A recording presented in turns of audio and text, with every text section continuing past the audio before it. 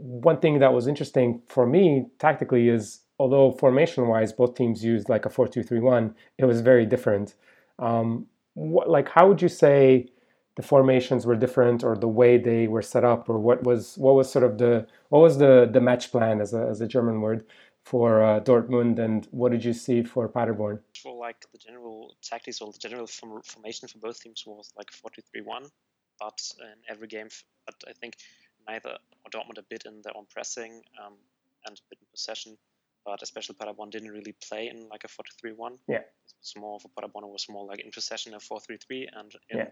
out of possession 4-4-2 or 4-2-2-2.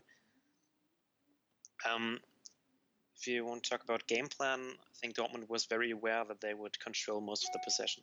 They played with Hummels and Weigl in the back line. They could have played with Akanji, but they decided to go for this like a bit more possession-heavy approach.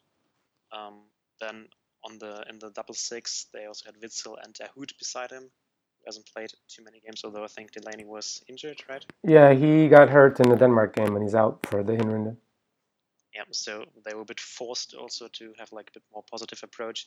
And then, of course, with their fullbacks and Piszczek and especially Schulz, who are also offensive, and their front line, they were trying to control possession, and then from this controlled possession, we're trying to create very, very high quality chances against like a Paderborn medium low midfield block. Yeah. Yeah, and like one of the things why that didn't work, I thought, was the sort of the, not so much the setup, because I think the setup was okay, except for like not having any speed at center back. So I think I would have, despite like Akanji, whose bad games were mostly like early in the season, and he's been better in the later parts. I thought he would have been interesting because he could have at least ran with somebody like like a Shelly Mamba, or even like a Gerrit Holtmann or somebody like that. But what I think didn't work so much for Dortmund was the way they went about this possession, because like there was a couple of slides that I put, and I will put them into the sort of article version of this podcast post. I didn't feel like they took a lot of risks with their passing. So there's a bunch of times where like they circulate the possession, and then Piszczek either like isn't in the right position or doesn't have enough speed to like take all that pass, and then Weigl doesn't make sort of the most progressive pass. And although like Sancho opens up the space, Piszczek doesn't seem to want to take it, or maybe he's worried about being counterattacked, which I think based on the game it's legitimate. Did you feel like that was a problem, or would you feel like there were other problems for Dortmund's build up? And how much of that was Paderborn? I think that of course we talked about with the approach is true, and especially it's a very common thing for father teams. Yeah. Having this very, very, very slow or very low rhythm in their play, which they are always constantly circulating, searching for the perfect opportunity to break forward. In this game, I also agree with you in that they weren't really. They were just having a few progressions, but they didn't prepare them properly. Yeah. And they sometimes try to progress even further, although the situation wasn't correctly prepared. The one thing you talked about with Piszczek was that he was too deep. He didn't like make the run so that Collins would have to pick him up. So Collins was just free to intercept the horizontal pass played into Sancho afterwards. That's one thing for me. Another part for me is that Dortmund didn't really try to play through the lines. They didn't try to play. Yeah, they played around them, yeah. Yeah, they always played like around into the fullbacks. The U shape, yeah. Circulating, but they didn't try to get players into the half spaces, like behind the sixes and the wingers. And they also, if they had someone in there, they didn't try to play him so that he could turn. Yeah. So some situations from Guerrero was like playing a bit more inside because Schulz was advancing more often whenever Dahoud or Witzel like dropped off to the left hand side of the center backs. He was in the pocket but then he always came too far to the ball, and when he got the ball, he didn't try to turn, even if he was open, but always just went back, and then played a back pass. So Dortmund, therefore, they had to play through the wingers, and Paderborn could adapt to that.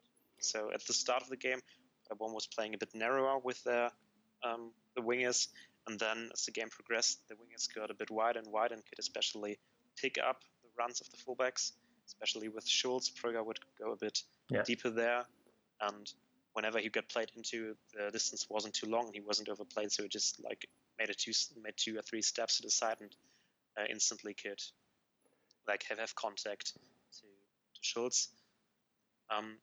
So yeah, the way I always approach this is like if you want to play to the center, you have to be able to play around on the wings, or you have to be able to play through the wings, so the opponent has to like shift wide. But if you aren't able, or if you aren't willing to play through the center at all, the wings won't open up. Yeah, that was a bit of the problem for Dortmund. They didn't want to risk playing centrally, so the wings were closed off, and they still played through the wings and didn't have they had what was it, 3 shots in the first half. Yeah. It's just ridiculous for a team like Dortmund. Yeah, exactly. I think it was like, it was three each for, and it was two for the 29th minute. But yeah, I thought it was interesting about the positioning, because it's also what I noticed is like Witsel wasn't really like aggressive enough with taking up sort of the half space positions, or even sometimes he would just be too deep when like, and this is why I'm not sure if Dahoud and Witsel always work together, because Dahoud likes to drop deep as well, although he has sort of final third stuff in his game, and Witsel, and whether or not, like, I want to ask you if that was a byproduct of Vassiliadis, because I thought he was really fantastic, and a big part of controlling the first 40 minutes until he was on the pitch. There's a couple of slides that I have that are gonna show like how basically Witsel had such a tough time just being pressed, and like just having Vassiliadis there, and like early on he tried to kind of turn and got dispossessed, and then like I thought later on that had an effect on sort of him not being so willing, or maybe being afraid of Vassiliadis. Is that like does that make sense to you, or am I trying to make too much out of something?